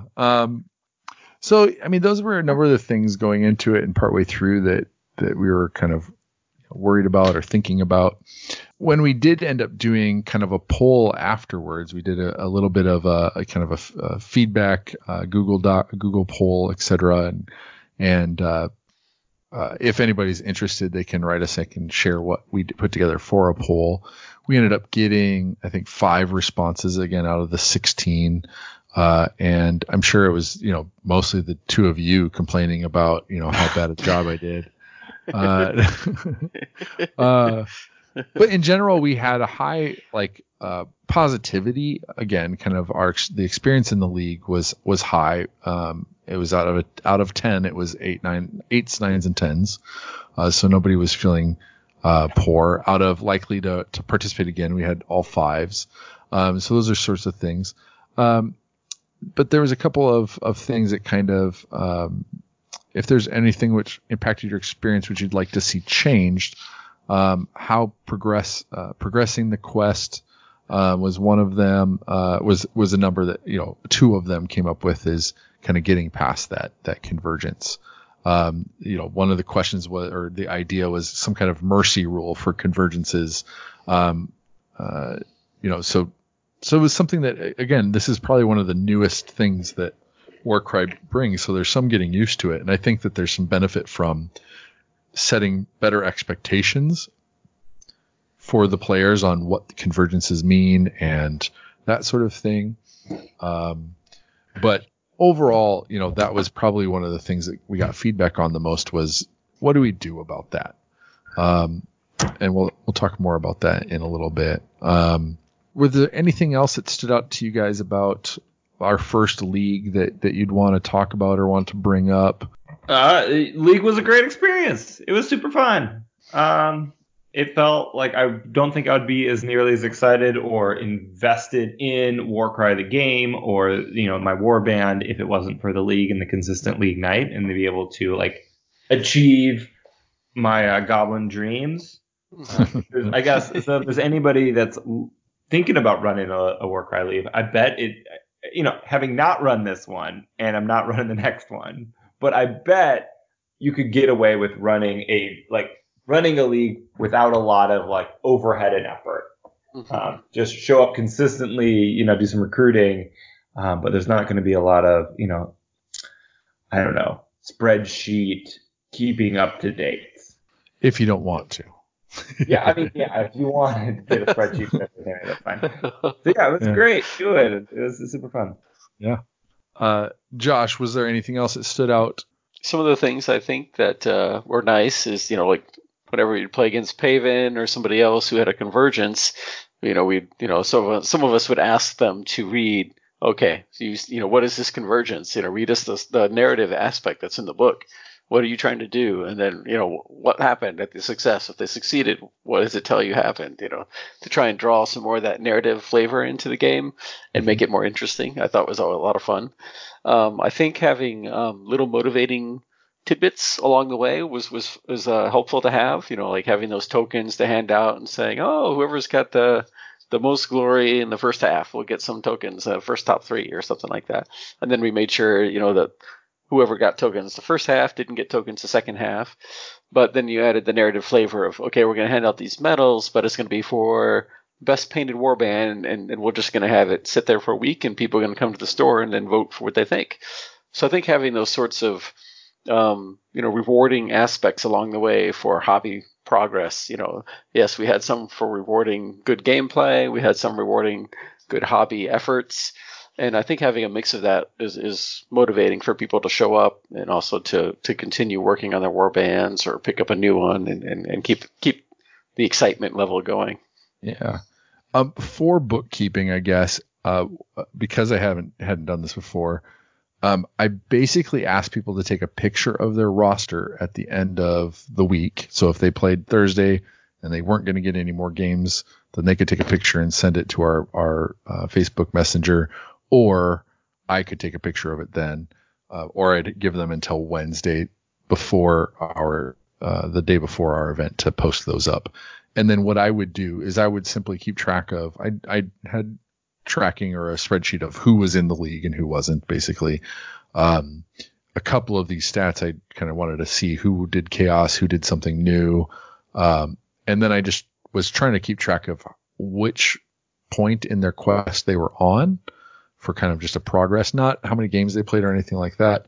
And then I'd look at kind of how much glory they would have, or the number of territories and how much glory that they had that wasn't spent on artifacts or mustering more forces in a game. So there wasn't a ton to track. It was fun to track some of those things. Yeah, I'm not a spreadsheet person, but if you are, you might be able to get a few more things out of that. So we're going to take a break now, and when we come back, we're going to talk about starting up the second league and things that we've changed and ideas that we have for experimenting, and we'll share those in just a minute. So you like podcasts about miniature games, huh? If you want to dive deep into the Age of Sigmar lore through Black Library novels and Army battle tomes, check out the Mortal Realms podcast hosted by Aaron, Davey, Paul, and myself. And if you're into the miniatures and deck building game Underworlds, spend an activation on What the Hex, where Davey, Phil, and other guests talk casually about improving your fun and gameplay. Alright, enough of this not Warcry stuff. Welcome back. We're going to jump right into kind of how we've kicked off our second league, and we're running for kind of another 8 weeks, but we're kind of in the holiday season. We know that we wanted to roll out some monsters and mercenaries. We wanted to experiment with some rules and some changes to kind of help the experience. We wanted to balance, some not doing too many changes. And again, these changes are more focused on kind of our league and our group having fun and encouraging play, etc. So there's two parts to this. One part is kind of rules changes or adjustments that we made, and these are all experiments. So we did give these to our players as the expectation we've set is that we're going to try these, but we could change them at the end of this league. And so in that regard, people have been very open to them. It doesn't feel like we're saying, hey, if you're in this league, you play this way. Our league has really kind of created that atmosphere of we're willing to try some things, and that's been really cool. And then the other part is kind of our league rules, things we've added on to kind of add some flavor, add some interest, make some things that are achievable beyond or not just thinking about your quest. So let's start with the rules. Why don't we take some turns, and you can go ahead and pick one of the rules that we've changed, and you can introduce what that change is if you're familiar enough, if you're comfortable enough, and then we can talk a little bit about the reasoning behind it. Does that sound like a good plan of action, Josh? Mm-hmm. Yeah. Awesome. Well, then why don't I let you go first and pick one of these kind of rules changes, adjustments, and what it was and what did we change it to? Definitely. So one of the rules that I thought would be a nice addition to kind of counter cases where people had more experienced warbands that are more developed play against younger or newer warbands is to introduce kind of this underdog rule. In a campaign that Eric and I had played in for Necromunda, there's a nice underdog mechanic which rewards somebody for playing somebody that's potentially more challenging. So for this particular league, we decided the best way to do that, when we had some feedback from Paul and Paven on all the rules that we kind of introduced, is we decided that, okay, if your opponent has more dominated territories than you, then during the Aftermath sequence, you get one additional glory point per 100 points round to the nearest hundredth in warband size for playing the game. And then that way, even if they've got 1,300 points and you've got 1,000, if you tried your best but you couldn't win because they were too strong, the mission was against you, you still got 3 extra glory points for that 300 point difference. So you still feel like, okay, even if I lost, I still got a lot of glory because I just played the game, and I get 3 bonus. I have 4 glory points right off the bat. So I think it was a nice way to reward people for even trying those challenging games. Yeah. And it kind of plays off of the rule that lets you spend more to put more on the table. Mm-hmm. So that in the end, it is a way for, if somebody doesn't want to spend glory to kind of try and add 100 points to try and get closer to their opponent who has more territory, you could do that. But also, if the person who has the more territory and has the ability to put more points on the table, they could decide to just put 1,000 points on the table to match their opponent, and then they don't get that extra glory, right? But they've also created a more balanced game. In what situation would you want your opponent just to have less glory at the end? I think there's it's more prizes, right? If you're like, I really want those acrylic tokens, I gotta make sure I got enough glory. Yeah. So. Yeah. I mean, it felt. Right, if you really want the tokens, I will just give you the tokens. That was just an example. Well, I'll say that losing my last convergence and also giving Josh 3+ glory on top of him winning the convergence or winning the victory, I would have. It's a gamble, right? Like I'm bringing in my full amount, but if I have a high risk of not pulling it out, then that's a 5 for victory, 6, 7, 8. So I mean, he's going ahead really fast. Yeah, that's before all the other warbands taken out, etc. But so I guess it's more of that resource play, and more so against your opponents that you can be more competitive against than somebody else. But yeah, I mean, it's too, if it just might give you that incentive to pull your punch a little bit and how many models you put on the table. Sure. I don't quite buy that trade-off, but I do feel like this rule feels really good in that, like, it's nice to have, like, oh no, like I'm going into an uphill battle, I already know it, but like, but I got this upside. And so that has a good play feel. And also, just getting more glory for going up against a harder opponent just sounds right and like feels right from a narrative perspective. Like you're going to take on the big dog in town. You get that extra rep. Yeah, definitely. Paven, do you have one that you liked or wanted to talk about? The falling rule, the house rule there, where you do for every 3 inches you fall, you roll an additional die 6. With the same kind of impact damage rule. On a 4 up you take 1, but on a 6 you take 3. So if you fall from 9 inches, you could take as much as 9. I think that feels right. It makes more sense because we do have Eric. You specifically have a lot of terrain that is very tall, and it feels like you should just be taking more than 1 damage from falling off of all that. So that feels really good. It doesn't really impact our games on average very much unless we're using those very specific tables. Mm-hmm. Yeah, but that's a cool one. That's a cool house rule that I feel like adds to the narrative, but doesn't like make the game like more confusing to play. Yeah, very cool. I'm glad you like that one. I will pick we added this one kind of last. We realize that consumable artifacts don't get used that much.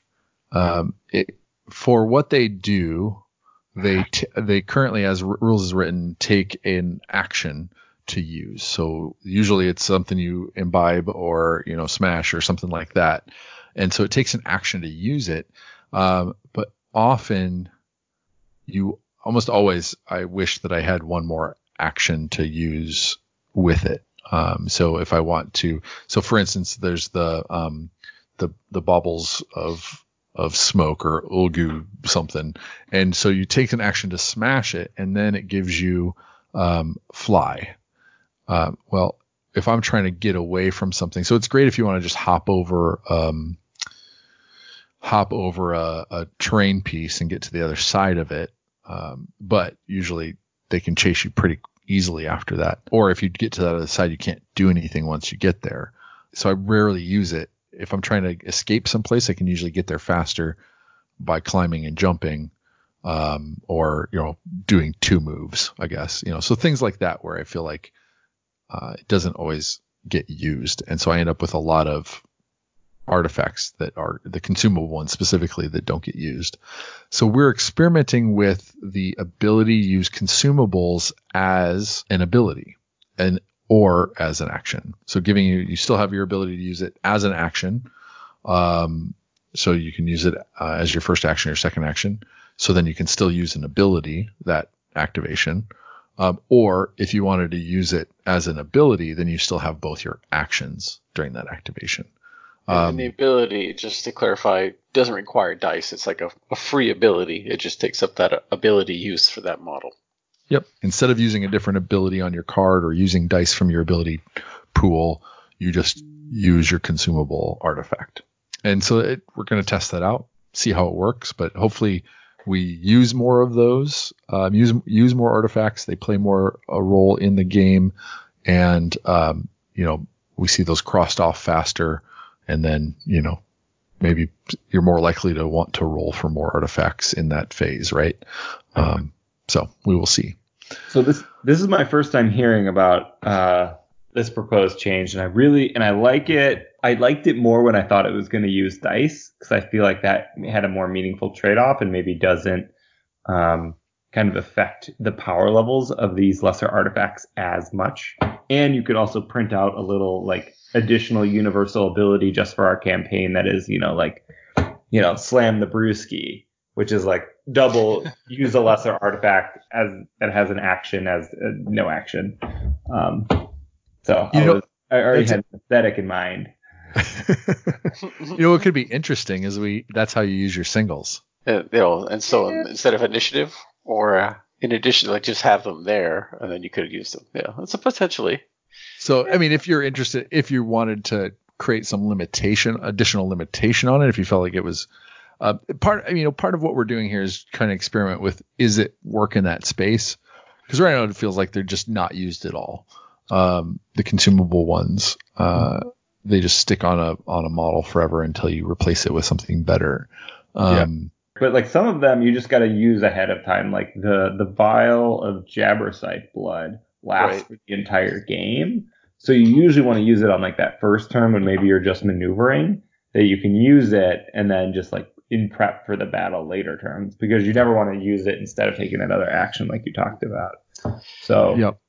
Yeah, and I think part of the challenge is, this was a discussion that kind of started on the Warcry Warhammer Facebook page, and then we carried out a little separately from that. But for example, the perishable items, they're always in effect. There's a 50% chance you lose them at the end of the game, but they're always in effect. And so you never lose that extra action. You don't.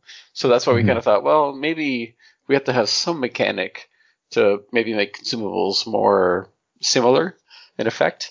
And, so having it as an ability. So you can't use an ability that you might want to use for a double, triple, quad for that model if you want to use that. Or you could use it as an action and still have access to it. We thought maybe that would be an okay trade-off, especially with monsters and mercenaries. If you fight a monster, especially with the checklist, you fight a monster you can't tame, you essentially rip it apart for 3 rolls on the lesser artifact table.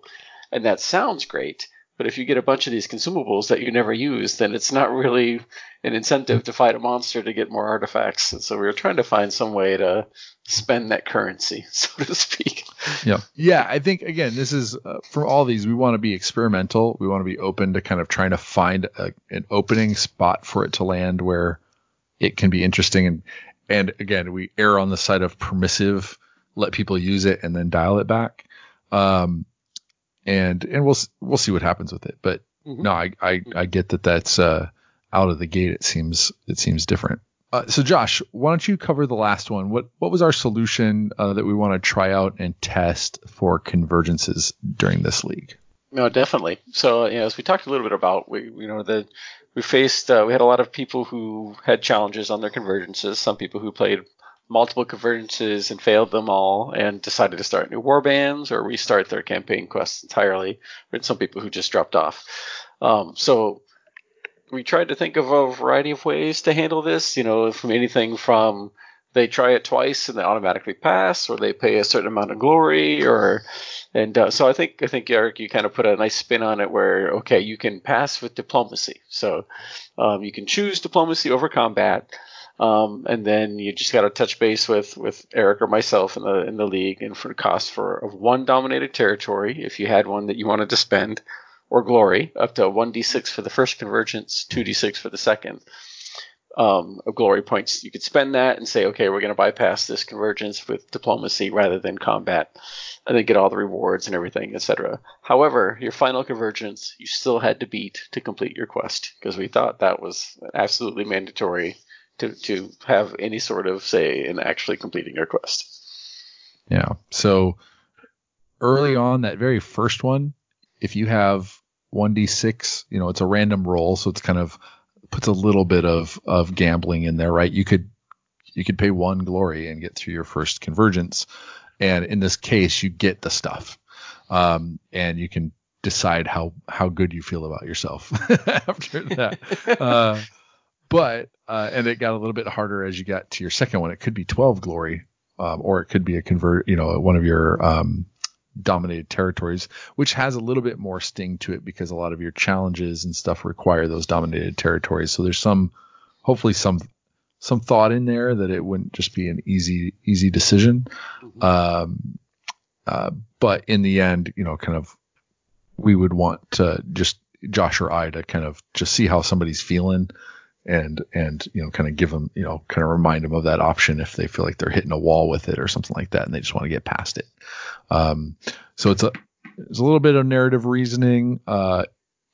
Not sure if people are going to want to do that, or if maybe if you give them that easy way out and that it's a choice, that choosing to keep battling and going up against that thing will feel better, right? It's not just a force, but it's their choice to do that. Mm-hmm. But maybe that'll make the uphill battle that some of those can be more meaningful. Mm-hmm. What are your thoughts on that one, Paven? I like it. One thing I don't like is I don't think it should be called diplomacy, because that is not, there's no place for diplomacy in the 8 points. It should be called, I don't know, like trickery or bribery, but like coercion. A subtle way of like defeating the challenge that is underhanded but still very bribery. Evil. That's fair. That's so fair. That's my only thought. Yeah. So maybe we could put something where you could of those things that you mentioned, all of those are potential names, and you get to decide how you converged it. Yeah, like how you got around it. Did you bribe a local warlord, or did you sneak past everybody, or did you, I don't know, assassinate? Just kill everybody in their beds and then move on. Yeah, no, I like that. We require narrative justification. I don't know if you can give them a really good or positive narrative justification. Yeah, so that's kind of the way we're going to handle it, is give them an out, but that it has some cost to it, both narratively and mechanically. All right, now let's talk about some of the things that we chose to do to kind of make league-specific rules. I guess one of the things that we wanted to address between new players and more experienced players in the league, and that gap between someone who's starting off with their brand new warband that doesn't have any artifacts or glory or experience or numbers on the table, dominated territories, is to give them some incentives for joining the league. So you might say, hey, we're 3 weeks in, do you want to join the league? And they're like, well, I think everybody's already started, they've got warbands already kind of figured out. So in this case, we've decided to if you're joining the league for the first time, no, just joining the league at all, right? Right. You get 1 glory and 1 lesser artifact roll for each week the league has been running. So on week 4, if you're joining the league, you're going to get +4 glory, and you're going to roll for 4 rolls on the artifacts table. And you're not advancing in your quest per se. You still got to fight through your battles and whatnot, but you've got a little something to get you started, so that if you're wanted to spend some glory to put more models on the table, if you wanted to roll, get some more artifacts, so you have something more to play with in the games, that you got a little bit more of a starting spot. Any thoughts or comments on that, Paven or Josh? Yeah, I think it's a nice addition, and it's kind of derived from one of the feedback comments we had gotten from the first league, that sometimes that disparity made it difficult for people to just get involved in the league. So I think, we didn't want to go too strong, and I think this is a good balance, and I guess we'll just see how it works out. The next piece of addition to kind of promoting the league, etc., if you have a friend that signs up, so kind of if you get somebody else to join the league, you get 3 glory points. Just an incentive to ask more people in. It's not a ton. It's not going to break anybody's, put anybody over the edge, but maybe it's just a thank you for inviting somebody in. Then we've got Painted Warband. If you play with an all painted warband of 1,000 points or more, I guess we have to do approximately 1,000 points, right? Mm-hmm. Right. Mm-hmm. That you get +2 glory points for playing that game with all painted models. It's a one-time reward. Yeah. Is it? Yeah, I thought that's what because I think I always assumed it was a one-time reward, but yeah, I guess that maybe we didn't clarify. No, we didn't. I guess we have to talk. No, but the idea there is, again, it may be the downside is of doing it every time would be that you may not want to start a new warband, which, right. But did we? No, we didn't put any points in there for starting a new warband. Nope. But basically to encourage painting models and, giving people kind of a more reason and motivation to put more stuff on the table that's painted. Just wanted to add some points in there. And it's kind of like how, orcs in space that are painted red go faster. Warbands in Warcry that are painted have more glory. They get more noticed. And then one of the things, since we're introducing monster, the challenges, and that means that not, when we were playing with convergences and somebody was being the adversary for somebody in the convergence, we decided that they would progress their own quest. And I don't know that that's what the stock rules say. So that might have been something we had already changed, but basically you do. Any games you play progress your main quests. Yeah. And so in this case though, when you play, if somebody wants to play a challenge battle, meaning that they go up against a monster, then somebody has to pilot the monster, and they're not progressing their own warband's battle, their quest. So as a balance of that if you play as a monster for somebody else's challenge, that you get 3 glory points for your warband. Yeah, it's not really dependent. It's just kind of a thank you, because playing somebody else's challenge battles, it's not thankless. It's still fun to pilot a monster, but it just gives you, if that's the only game you played in that week, then it gives you some progress to make. And one of the things we kind of thought about is, okay, well, if we have too much glory being handed out, does it impact, does it make some warbands more powerful than others? But we think with the Monsters and Mercenaries edition that the nice thing about challenge battles is it encourages you to play these unique games that are outside of the campaign. And to be able to do that, you have to have dominated territories, which you stake. And so this just helps some of those people get more dominated territories so they can stake those and try out some of those challenge battles, which I think will be fun experiences for people. Paven, do you have any thoughts on some of those? I think ways of getting more glory is good for everyone. Because I think the people that win a lot are always going to have more than they need. And then I think everybody else probably needs a little help. I don't know. I don't see any big downside to just handing out glory like candy. Let people, as long as it's not give some people something to do, but the league is only 8 weeks, and I think everybody should be able to get up to that.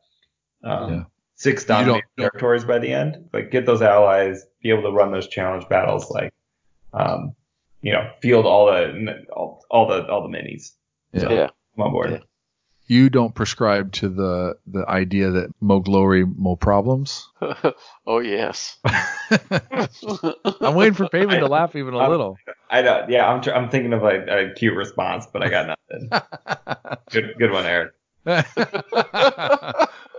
All right, I don't buy it. All right.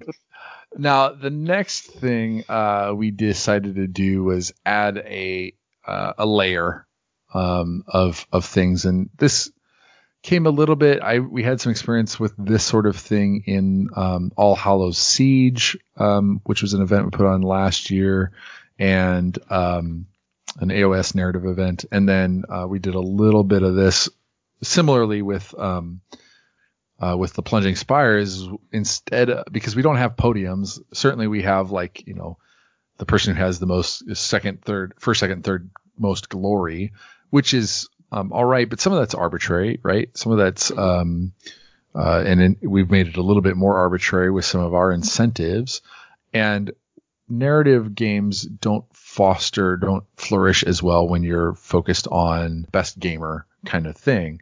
And so these are titles.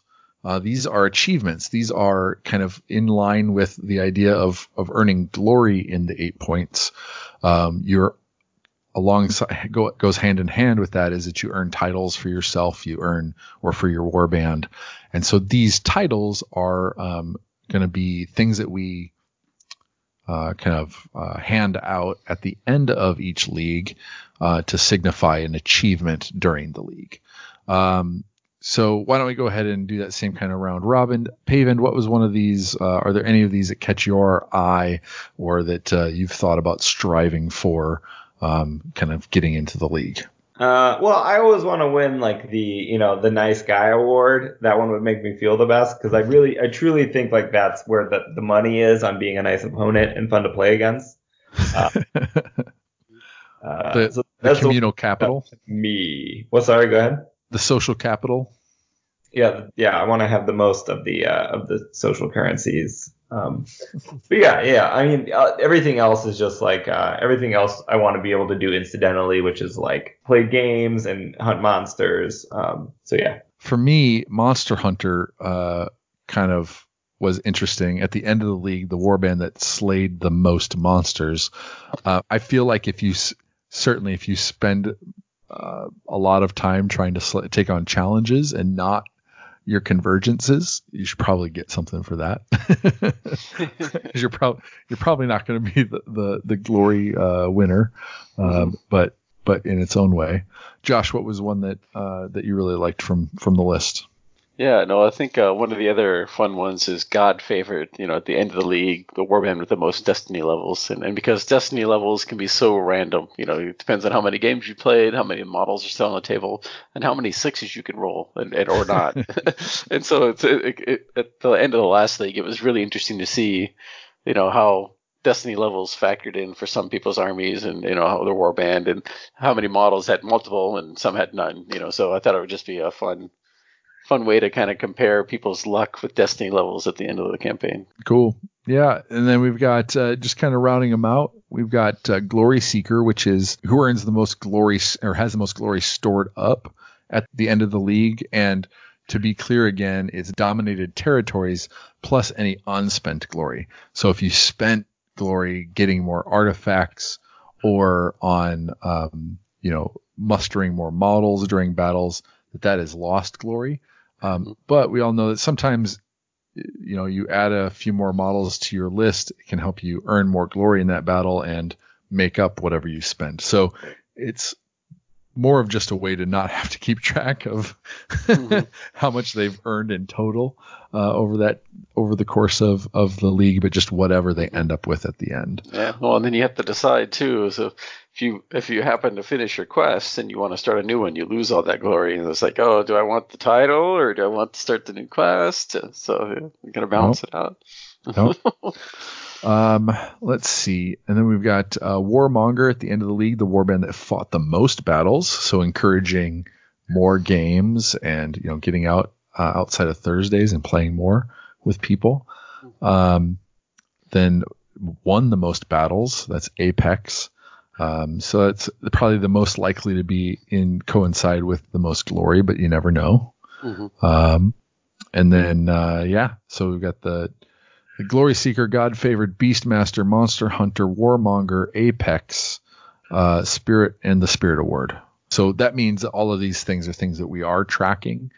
With that, I created a Google poll that is basically the aftermath phase, but being able to write all those things in there. And I think one of the ones that isn't on here is slain models, but I don't know if we put that on the aftermath thing. So whoever slays the most models of your opponent, which again is somewhat of a random thing.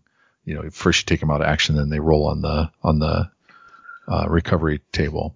And then, just a couple of things with the in-store swag. Acrylic tokens we're tying to the glory, which is kind of what we did before, because there's not enough to give out to everybody unless, I guess, you could give out a few, but especially the wound tokens, you need quite a few to be useful. And then the chaotic, this season, they've got these alternate art chaotic beast cards. There's both Furies and Raptorixes. And so we're going to tie these to games in the store. And so after 3 games played in the store, you can get one of your cards. After 6 games played in the store, you can pick from the other card. So there's that. We've gotten started. We've had 2 weeks of League as of this recording. Have you guys been playing any of these rules or had any kind of responses or experiences? Josh, how has it been for you? I think the one that has affected me the most so far is the underdog rule, because I had a game against Paven and I had a game against you where I was able to use the underdog rule and get some bonus glory for challenging your much stronger warbands. And it was a nice boost for my freshly started warband to get that jump on it and help me get to a dominated territory more quickly. I definitely found that helpful. Paven, have you had a chance to incorporate any of these? I know these are, it's always a danger in having another set of rules on top of the current rules. I mostly forgot about them. I did give myself the extra underdog glory. After reviewing them just now, I'm trying to figure out whether I should give myself the painted one, but I don't think I do because they were painted last league, and any bonus glory I would have gotten this league would have happened in week 1. And week 1, I was still on my old quest. And so when my glory reset with the new class, I would have lost that bonus painting glory. Or that's how I'm ruling it. Hey, that makes sense. Yeah. So I try to be strict but fair with myself. Fortunately, like we were saying, we kicked off the league the week before we had the event, I think. And we're kind of getting into the holiday season and that sort of stuff. So I would say I feel like this time of year is going to be a little bumpier for the league. But as you were saying, we've got Tome of Champions coming out, potentially a couple new war bands revealing the Scions of the Flame, and if those come out soon.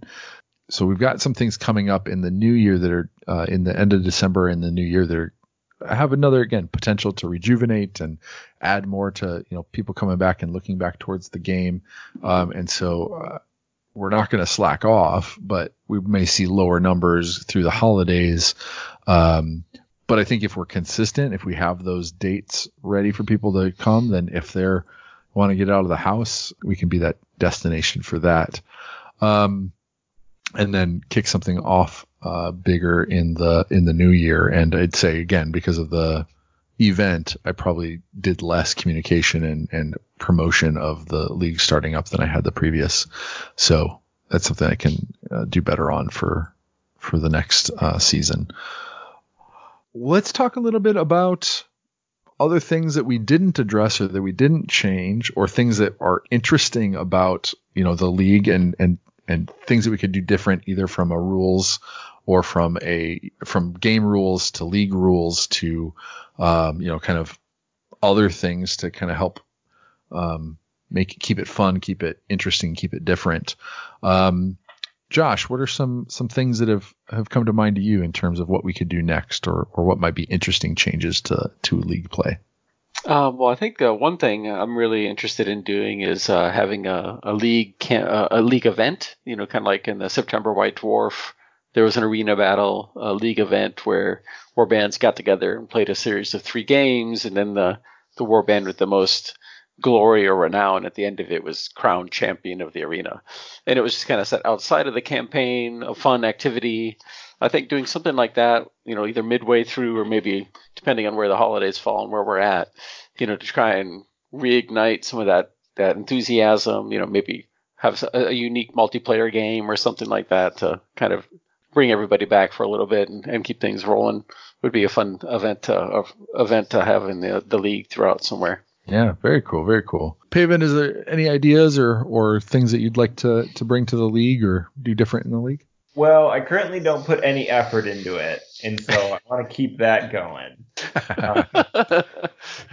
But things that areas I like to explore are exciting to me is ways to expand the league in a kind of narrative physical space. So do we set our league in a specific location in the Bloodwind Spoils? Do we track where you're winning games, like in the Warhammer store or at home or at an even different location? And those games mean different things for how the campaign is going. Do we like try to tell a cohesive story weaving throughout the campaign? Does like what board you play on matter? And so if you're in the corpse rack mausoleum, does that mean something different for what's happening in our section of the ever sprawling 8 points?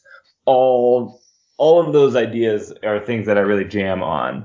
I think it's much more, I think, more work to try to figure all that stuff and weave it together, but it's definitely like cool ideas. And you know, we talk about how disconnected everybody's own story is and progress is and how great that is, but maybe there's a way that still can maintain that but weave it back together. So we're all telling one story together. I don't know. Map campaign's also super cool, so I don't know, maybe a map. I don't know if I've mentioned this on this podcast. Davey, Aaron, and I played a campaign where we tried to just do our own narrative map campaign where we took the Madison area map or local area map, and we like circled different sections of it or territories and named it things based on like real places. And just started kind of like converting our local area into a fantasy landscape. And then tried to like use that as like places to dominate. And so on and so forth. So I love the idea of maybe involving more people in kind of creating that map and, you know, deciding how, or the Firestorm campaigns did that, I think, where you'd pick a location to fight over, and whoever won that battle, you know, earned points towards it or whatever. I think we ended up doing like best of 3. So if somebody won 2 battles in a location or something like that, that could definitely be interesting. And yeah, I like that idea. And you know, if you want to take on the role of lore master for the league, that would not help you do that first thing you said, which is do nothing. Key objective here. Yeah. So I mean, it's up to you. For me, I think I'm kind of interested in really leaning into the organizational part of this, you know, and it has nothing to do with not being able to finish my final convergence or, you know, be thwarted at every angle by my friends and having fun. But maybe I want to focus on, you know, the Varengard warband, some monsters, and kind of being host as people are coming in and getting people games, etc. So like take games last. Which I've tried to do, but sometimes that's hard if not everyone's coming in at the same time. But also, you know, to run monsters for people and, you know, kind of create some more of that.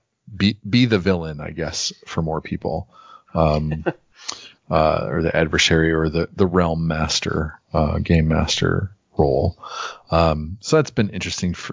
That's been an interesting thought for me in terms of just trying to like take that on so people can play more of their own games. And with their own war bands and that sort of thing, but we'll have to see how it goes. Again, I don't want to take the option to pilot a monster away from anybody. yeah, I'm really interested to see how these rules work, some of these tweaks and changes, and see if there's more to do. Because Paven, you brought up a good thought in terms of the consumable. It can swing over to the other direction, so it could be interesting there. All right. Any other kind of forward-looking ideas in terms of leagues, or last bit of advice that you would share with any listener thinking about starting a league and experiencing all that we've had the pleasure of experiencing? I would just say one thing I think would be fun is I don't think there are many people in our group that have played a multiplayer game. I think it's just Paul, yourself, and myself are probably the only people who've played a multiplayer game. So I think getting some people to do that maybe one week where we all get together and play the multiplayer game, I think would be a new experience for a lot of people. And just in terms of leagues and advice, I think picking whatever path is the most fun. Getting a good group of people and building your stories together has definitely been the highlight for me, and motivates me to do more hobby and bring it together and share ideas on schemes and painting and terrain and everything. It's been a lot of fun that way. How about you, Paven? Last thoughts is I want to probably try to play more games of Warcry at other locations in the area and just see if I can meet a new slice of Warcry player that we might be missing out playing in the same place every week. That'd be a cool thing to do. Piece of advice. Well, I don't do anything for leagues, so I don't have any advice besides they're super fun, and I think you can do it in a way that's really low effort. And so I would just recommend just like picking a night and being consistent, and I think that's how you build community. Yeah. With that, gentlemen, thank you again for joining me for running this league. And Paven, even though you have zero say whatsoever in how we run the league, you bring a ton of great energy, and you're there to play fun games, and that matters even more than our dumb ideas. So thank you. Well, you're welcome.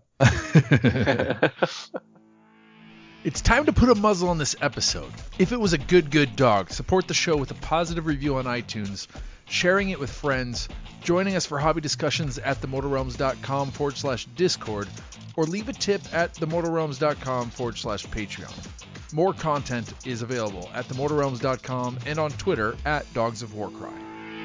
Welcome to the Midwest side, those ruthless, narratively driven podcast you'll ever turn right. RPH we get so fast, dice rolling below in the swamp, never stolen roads, known to the Dogs of Warcry. Have you guys listened to the end of a TMR episode? Aaron usually puts bloopers at the end. No, I have not. I try not to listen, so I don't feel bad. I just got my bloop at the end at the cities one.